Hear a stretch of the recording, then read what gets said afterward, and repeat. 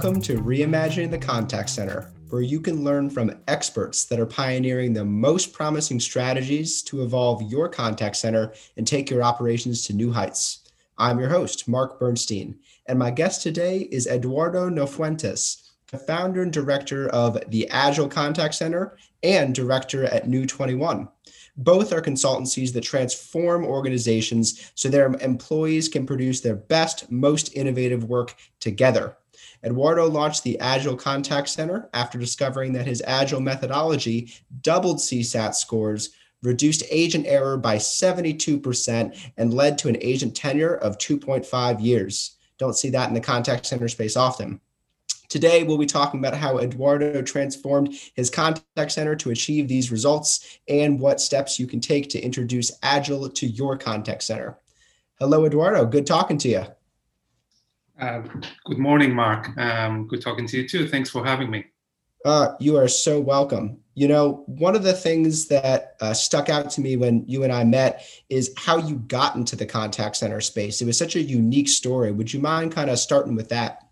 Yeah, for sure. I think it was a bit by accident, as I mentioned to you. So I was very lucky to bump into this contact center world. As you can tell by my accent, I was born in Spain, in Barcelona, and then I moved to Australia 15 years ago. So my accent is a mix of Spanish as Australian. Hopefully, everyone can understand this particular mix of accents. So I moved to Australia 15 years ago.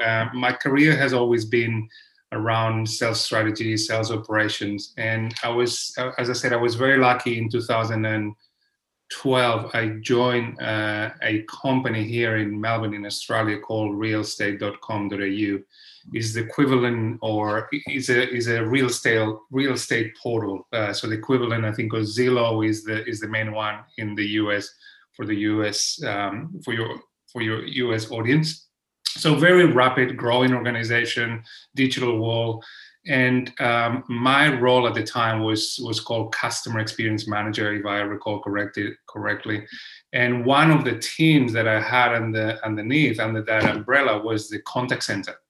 And I had no experience managing contact centers at all. So I said to the company, I've never managed a contact center. And they said, in a very Australian way, you'll be all right. I'm sure you can figure it out. You're a smart guy. So they launched me into the contact center world with zero experience around it.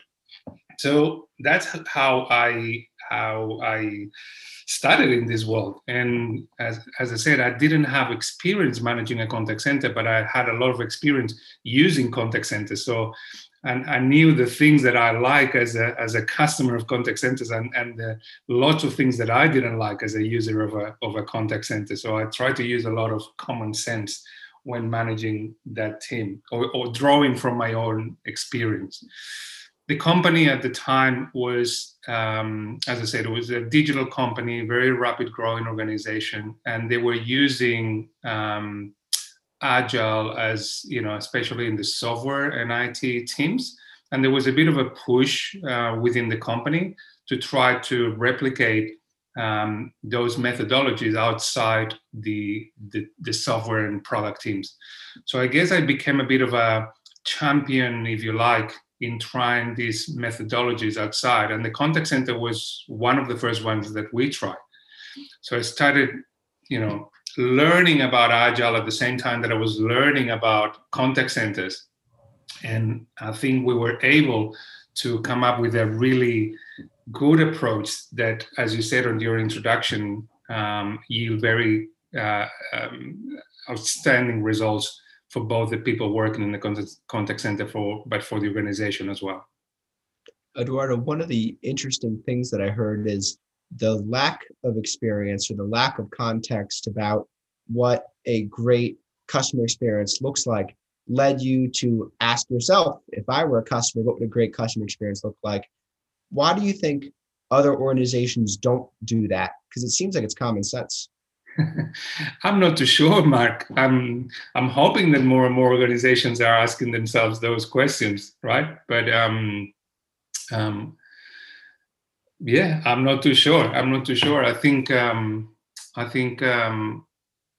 sometimes, we take for granted that the way of managing a team or an organization has to be the same way that it was created perhaps or thought 50 years ago. And times have changed and times have evolved, and it happens as well outside the contact center world if we think about organizations as a whole. Yeah, I think a piece of it is a scale issue, which is that you get to a certain scale and the customer is abstracted through several layers of metrics and organization and hierarchy. And you're looking at your balance sheet, you go, aha, I can bring this like line up and this line down if I just make calls a little shorter. And you're thinking about it from the operating level rather than the customer level. I think that's one of the pressures that we feel in the contact center space sometimes. I think you're absolutely right. Now I'm hearing to yourself, I couldn't agree more. In the contact center space, one of my favorite sayings, Mark, is contact centers shouldn't manage calls. They should manage customers. And I see a lot, contact center managers trying to manage calls and direct calls or contacts. When I talk about calls, it's contacts, both email and, on phone, rather than trying to understand what the customers want and what the customers don't want, especially, and Yep. manage those customers better. Yep. I totally get that. At the end of the day, it's not a ticket, it's a person.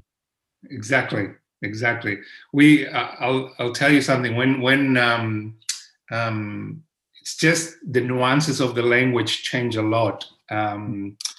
When we started using some of the agile methods to run the contact center, as you probably know, there's a lot of visual management. There's a lot of things that you put visually so the teams can manage themselves. And just changing a little bit the language. I remember when we started visualizing some of the stats of the contact center, for example, the number of emails that we had on the queue. Someone wrote something like tickets or tickets and solve or something like that, which makes it very impersonal. Mm-hmm. So we changed that to customers waiting for us.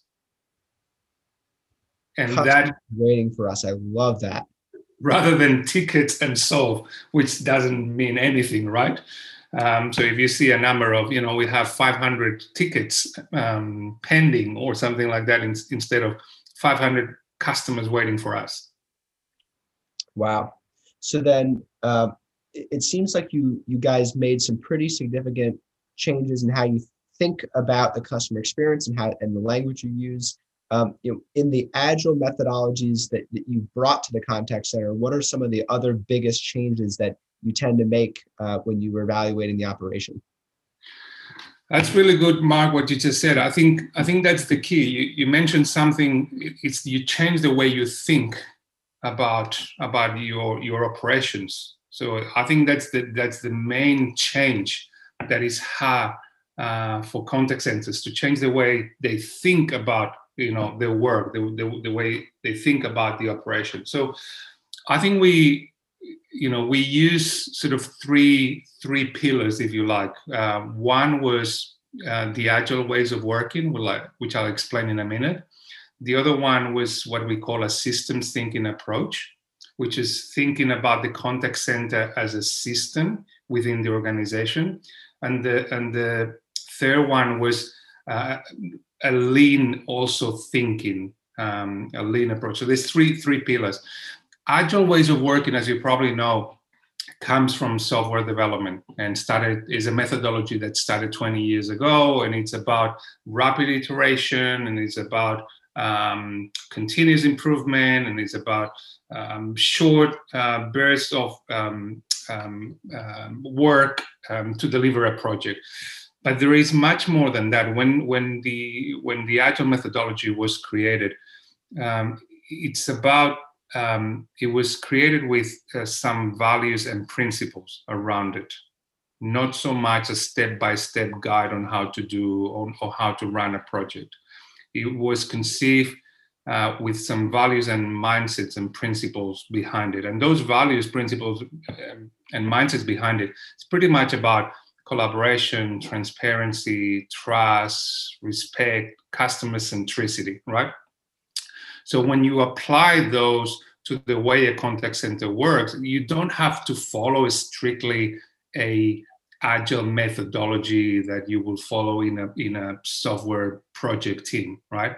You start drawing from some of the tools and practices, but making it work in a contact center world. So, for example, we use, as I said, we use a lot of visual management tools, both for the contact center leaders to manage the projects within the contact center, but also for the contact center teams to run themselves and to run the daily operations themselves.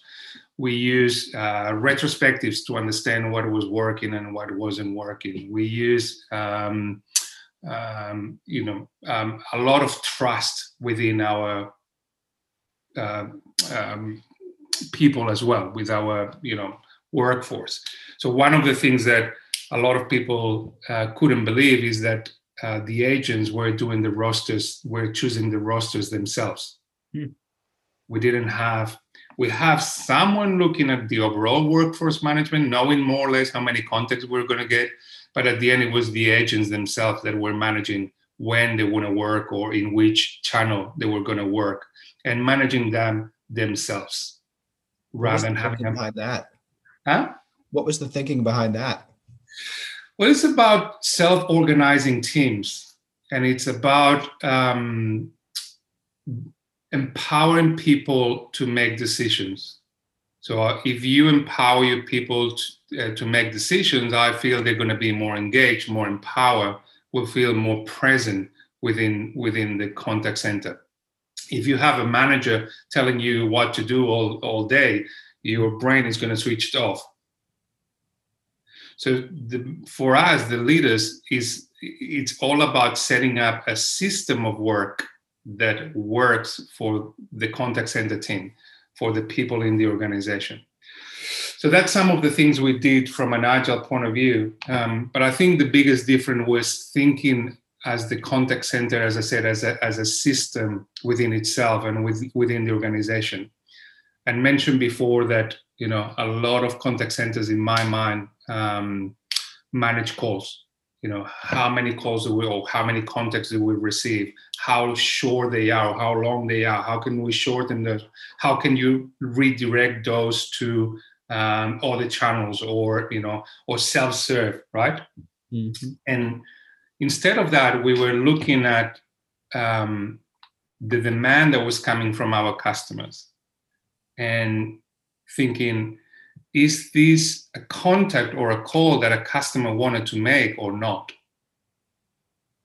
And you'll realize, especially in service contact centers, that 70% of the calls that your customers are making, they do not want to make. So rather than trying to manage that call, why don't you start understanding why those calls are coming through and how can you perhaps eliminate them from coming in? And then you start changing the thinking, as you mentioned before, Mark, and you start creating a team that is working not towards managing a call better, but understanding how can we work better with the business to eliminate the calls that are coming through. I think I mentioned we were a very rapid growing organization, and we were able to reduce the number of calls by 40% year on year on a business that was growing 30% year on year, which means, for example, that I didn't need new people. I didn't need new people to join the team, which the CFO loved me for that. Because every year, when people put their envelope to see how many people and how much budget they need, I said, I don't need more budget because, we're able to be much more efficient in this way of thinking. So that's some of the things that we apply, Mark. Yeah. When it comes to eliminating calls, most folks will use the term call deflection, and they'll talk about implementing solutions like the IVR, like chat, like maybe a virtual assistant.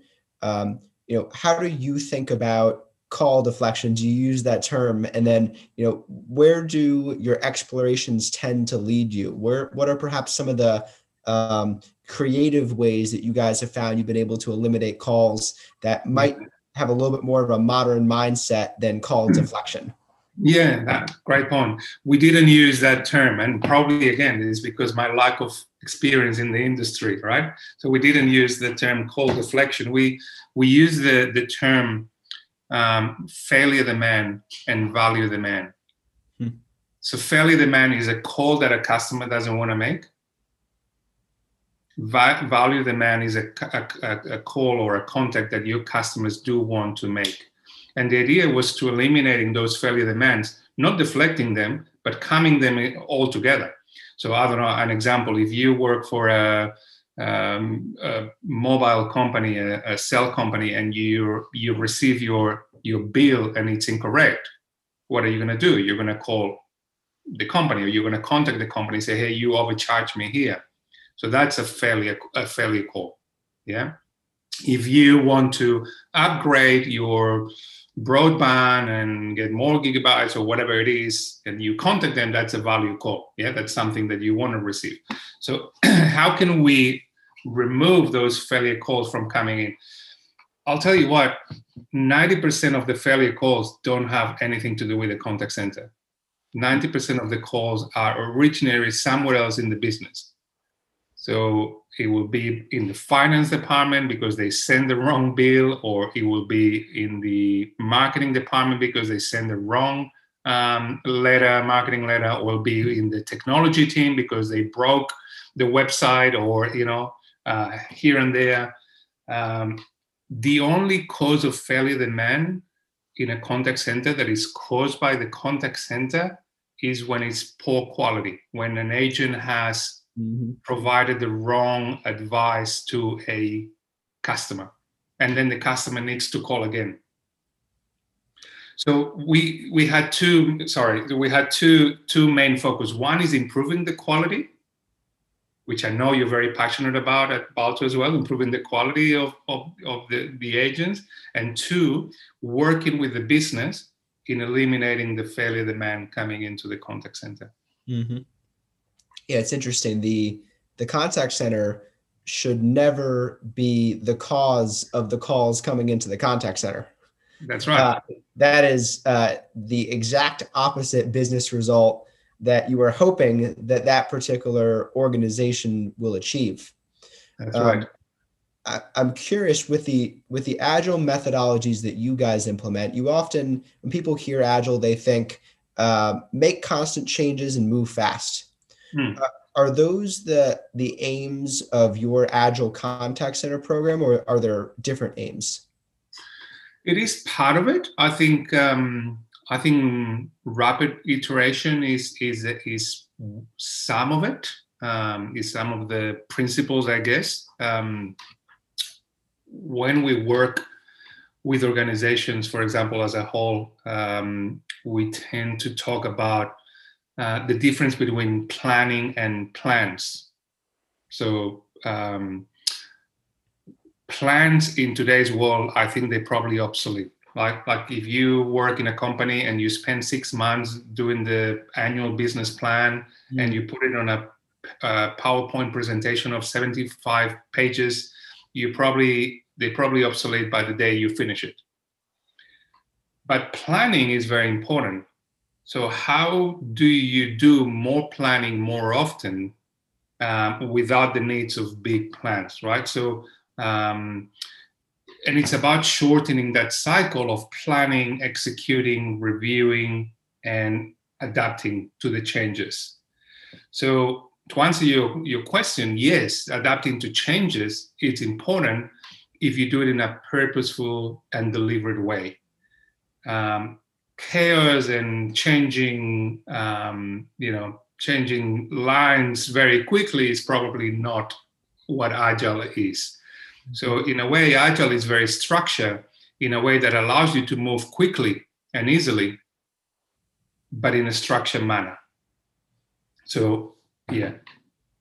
Yeah, I think that a bit of a controversial stance here. I think that plans that are 1-year plans or more are dying in the business world in general. And I I think agree. the reason is that things are moving so much faster. The spread of information with the internet is so much faster. The spread of how quickly world events unfold because it's so interconnected is so much faster. You look at countries like China that, in the 70s were completely, developing economies. And now, China's is an economic superpower, and that happened just a span of a few decades. So I think that one of the things that folks are experiencing in the business world is the 12-month plans they used to create aren't working for them anymore, and they're trying to figure out how they can shorten their cycles. I think that's especially true in the contact center. I couldn't agree more, Mark. I don't think it's controversial. I think it's very much what we're finding out there today. We say have a clear vision and a vague plan. So know very well where you want to go, have a very clear destination on where you want to go, but don't care so much how you're going to get there. We've seen it last year with COVID. I would love to see all the business plans pre-COVID of all the companies that spent 6 months developing those. And then when March hit, what happened to those plans? Great idea. Great idea. You could actually compile an ebook. I'm thinking about it now. You could compile an ebook where you pull out from all of the top Fortune 500 public companies, you pull out their page on what their strategic plan was for 2020, and you compare it to what actually happened. I'd have to believe you're quite right that would be a very interesting case study. That's it. So where do you think moving fast in the contact center matters? Where are the places that it really matters, and where are the places that it's just nice to have? Well, I think this is one of the things that I found exhilarating about the contact center. Is it not coming from the contact center world, that almost daily sprint that the contact center is. It was both exhilarating and exhausting at the same time. It's almost every day is a race to make sure that all your customers are well served, or if it's a sales contact center, that you've achieved whatever goals or targets you had for the day. So I think if there's a part of the business that needs to move fast and be agile, it's the contact center. And sadly, I think it's been the opposite. Yeah. Why do you think that is? Why is that the part that needs to move fast? Because you're the closest to the customer. I think it's okay as you go up in the organization or outside in the organization, you always need to be fast. We're always going to, talk to companies to be fast. But I think the closest you are to the customer, the closest you need to iterate and move faster. Mm-hmm. And the contact center is at the center, in my mind, in an organization. That's why I get so frustrated when I see organizations that what they do is that they put the contact center completely outside the organization, like either outsource or in another building. Or I think the contact center should be at the center at the heart of organizations, because it's the one that's going to tell you what your customers are telling, think about your company. There's so much density of information in those customer conversations that I think we're just starting as an industry to figure out how to use that information. And speech analytics were a good first push. When you had you'd upload batches of 40,000 hours of call recordings and then pick through different sentiments and trends. But I think that what folks found is that they then looked at that data and said, now what? And that second half, the execution, the quick feedback loop was the piece that was missing. I wonder what sort of information you think contact centers should be pulling out of their customer conversations. you probably have more experience than me on that, and I'd love to hear more about your thoughts on this. Um, I've like, if you ask me about the future of contact, let me just reframe it as the future of contact centers. For me, the future of contact center shouldn't be called a contact center, because I, as a customer, probably don't need to contact you anymore, because you've got so much intelligence and information to know what's going to happen for me, and then you fix it before even I realize. So I think contact centers or service teams of the future, I would like to see them predicting what's happening with the customers and fixing issues even before they happen. Like today, we've got so much information that we probably could start fixing issues for our customers before they even realize. And the next level will be, well, I realize, rather than me having to contact you, you contact me and you tell me what do I need to do, or that it's been fixed, right? And I think the bottom of that scale is when I need to contact a contact center to get something fixed. So I'd love to see AI and and technology playing more in that space, rather than, again, what I've seen in the industry. Mark, I'm curious to hear from you, but what I'm seeing in the industry is technology used to manage calls, again, deflection and chatbots and all these things, rather than using to think about the customer and predicting what a customer would like to hear from your company. I don't know, what's your take, Mark? Yeah, I think that predictive element is spot on. And the other technology trends that we're seeing enable that. I'll give you an example. I just bought a new scale the other day, trying to trim down after this COVID fiasco. And I bought a new scale, and it's a smart scale. So it's hooked up to my phone, and it's then hooked up to Apple Health. So it takes all my stats, my daily weigh-in, and my age is in there, and the body fat percentage, and all of that is there in this app. Well, it seems that as the Internet of Things continues to develop, that the scale should be able to pop a message on my app that says, "Hey, looks like I'm running out of battery." Yeah. Or, "Hey, I got a part that's not working." Yeah.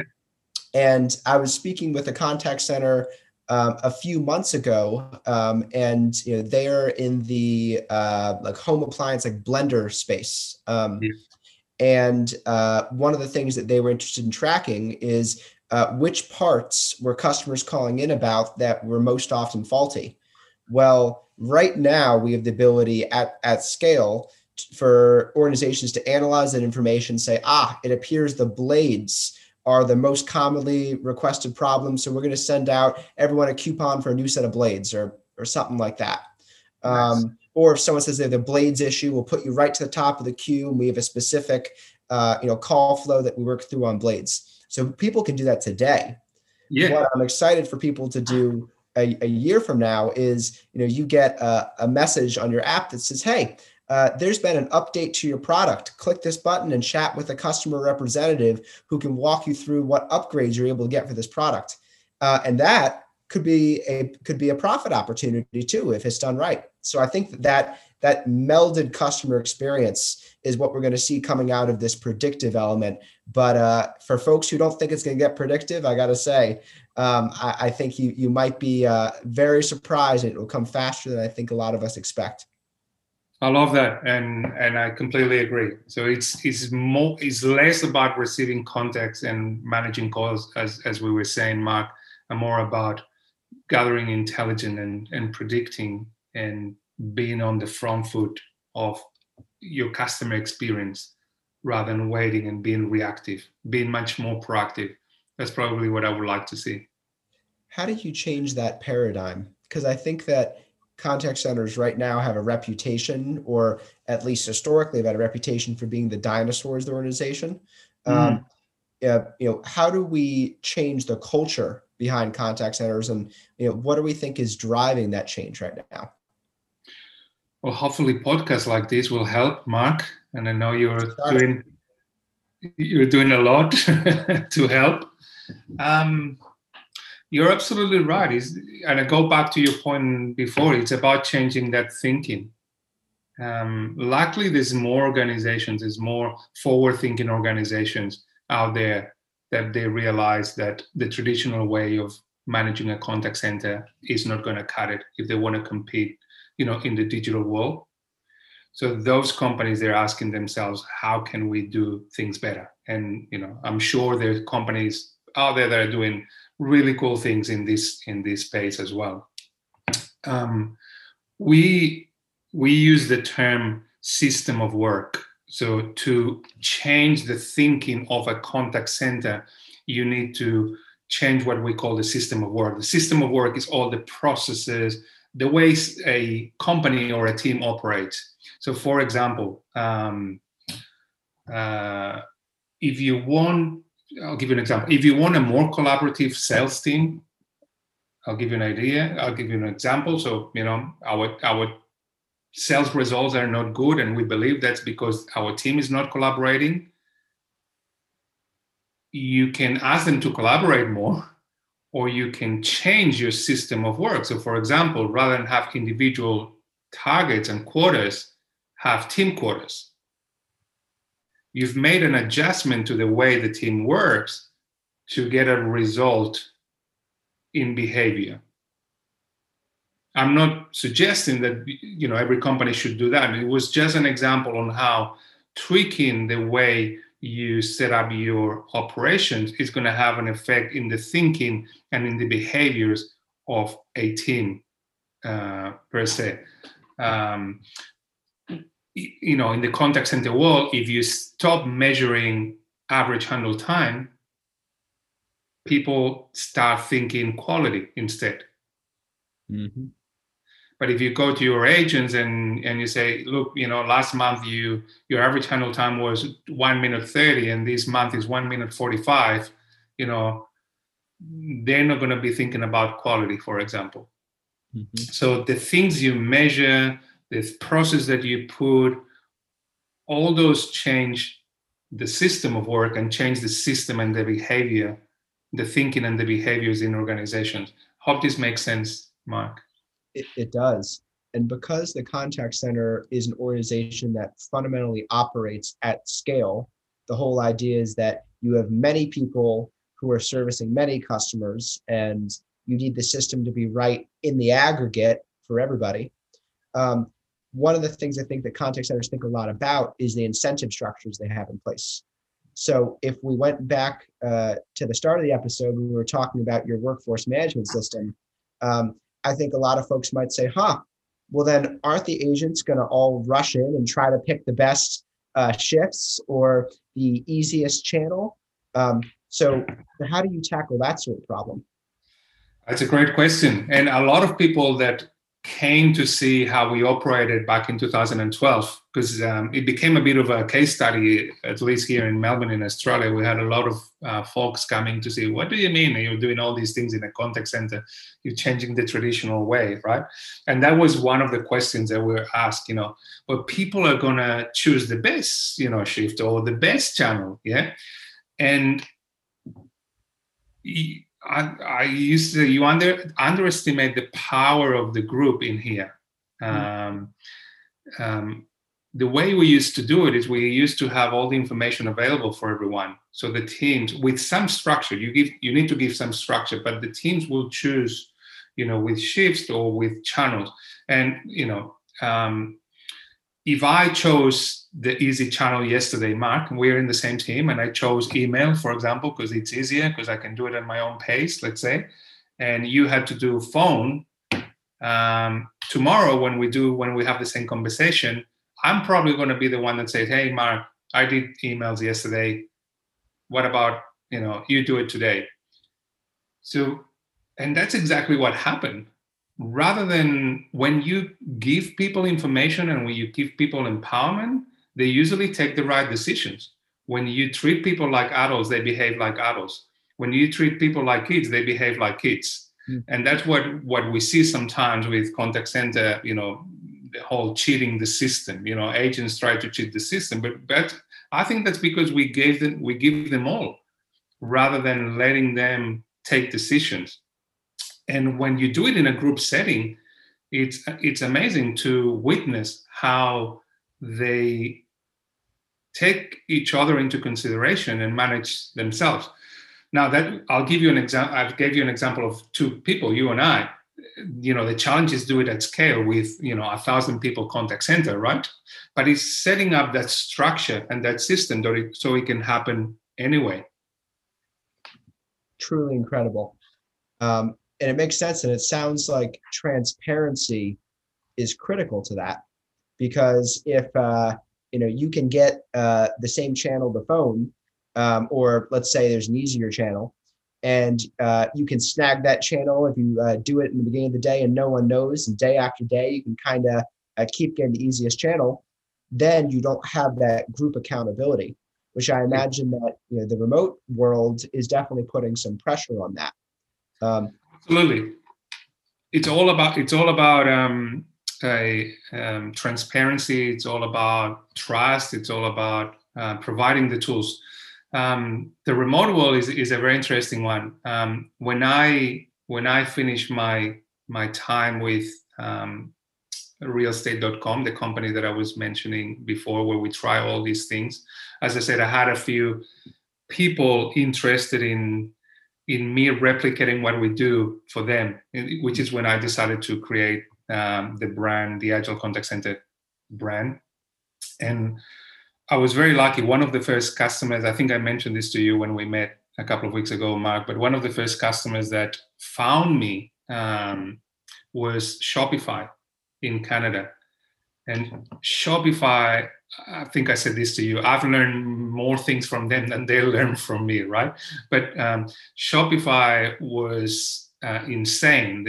I think at the time they had already a support team of 1,200 people, and 90% of those were remote. And I still think they are. They definitely are a remote first organization. So the director of support, sorry, Mark? What year was that, Eduardo? I think it was 2016. So the director and support called me and said, I've been reading all these things you've been doing with Agile and your contact center. Do you think we can make that work at scale and remotely? And then I took a deep breath and I said, well, we can definitely try. And it works because, as I said, it's about that thinking. If the leaders of the contact center have that thinking, it's about setting that system of work that can work both face-to-face and remotely. Look at this, like you're in St. Louis, I'm in Melbourne, Australia, we're having a conversation. So technology has enabled us to be able to have transparency and collaboration anywhere in the world. So it can happen. It's incredible. I think one of the things that people underestimate is there's, two types of tools. There's probably a million, but there's two types of tools. There's like a technology tool that you're using. And then in the business world, there's also an organizational tool. And I think that we, in the contact center space for quite some time, have been piling tools up on top of each other, different methods of management. And now we have all of this management that we're doing. And perhaps we need to take some of the old tools and retire them and take some of the new tools and put them in, and maybe just cut out the number of organizational tools we're using in general. I'd be very interested to see what contact center management looks like in the next 10 years, just as much as contact center technology. I agree 100%. I think technology is great, but I think in the contact center world, we rely too much on technology and almost finding the silver bullet, in the new technology thing. And as you said, we've been stuck in technology over technology and forgotten about the principles of why we're there, right? I think the future of management in the contact center, to me, is about having that systems thinking capability, like being able to see your contact center as part of a system in itself and then a system within the organization. What are the elements as a leader that you can pull at different times to get better result? So to me, it's having that systems thinking capacity or capability, and also that human center approach. I think the biggest asset for contact centers are the people that work for them. And I think we have relied too much on technology to do the work. And almost humans are there to run those technology, solutions that you mentioned, when we should rely much more on the human element and give those humans the right technology that's going to help them be more efficient, more effective, and provide better customer experience. So I couldn't agree more with you, Mark. Eduardo, this was wonderful. Thank you so much for joining us. My pleasure. Thanks for having me. You are so welcome. I'll talk to you soon. Thank you, Mark. Bye-bye. Bye-bye.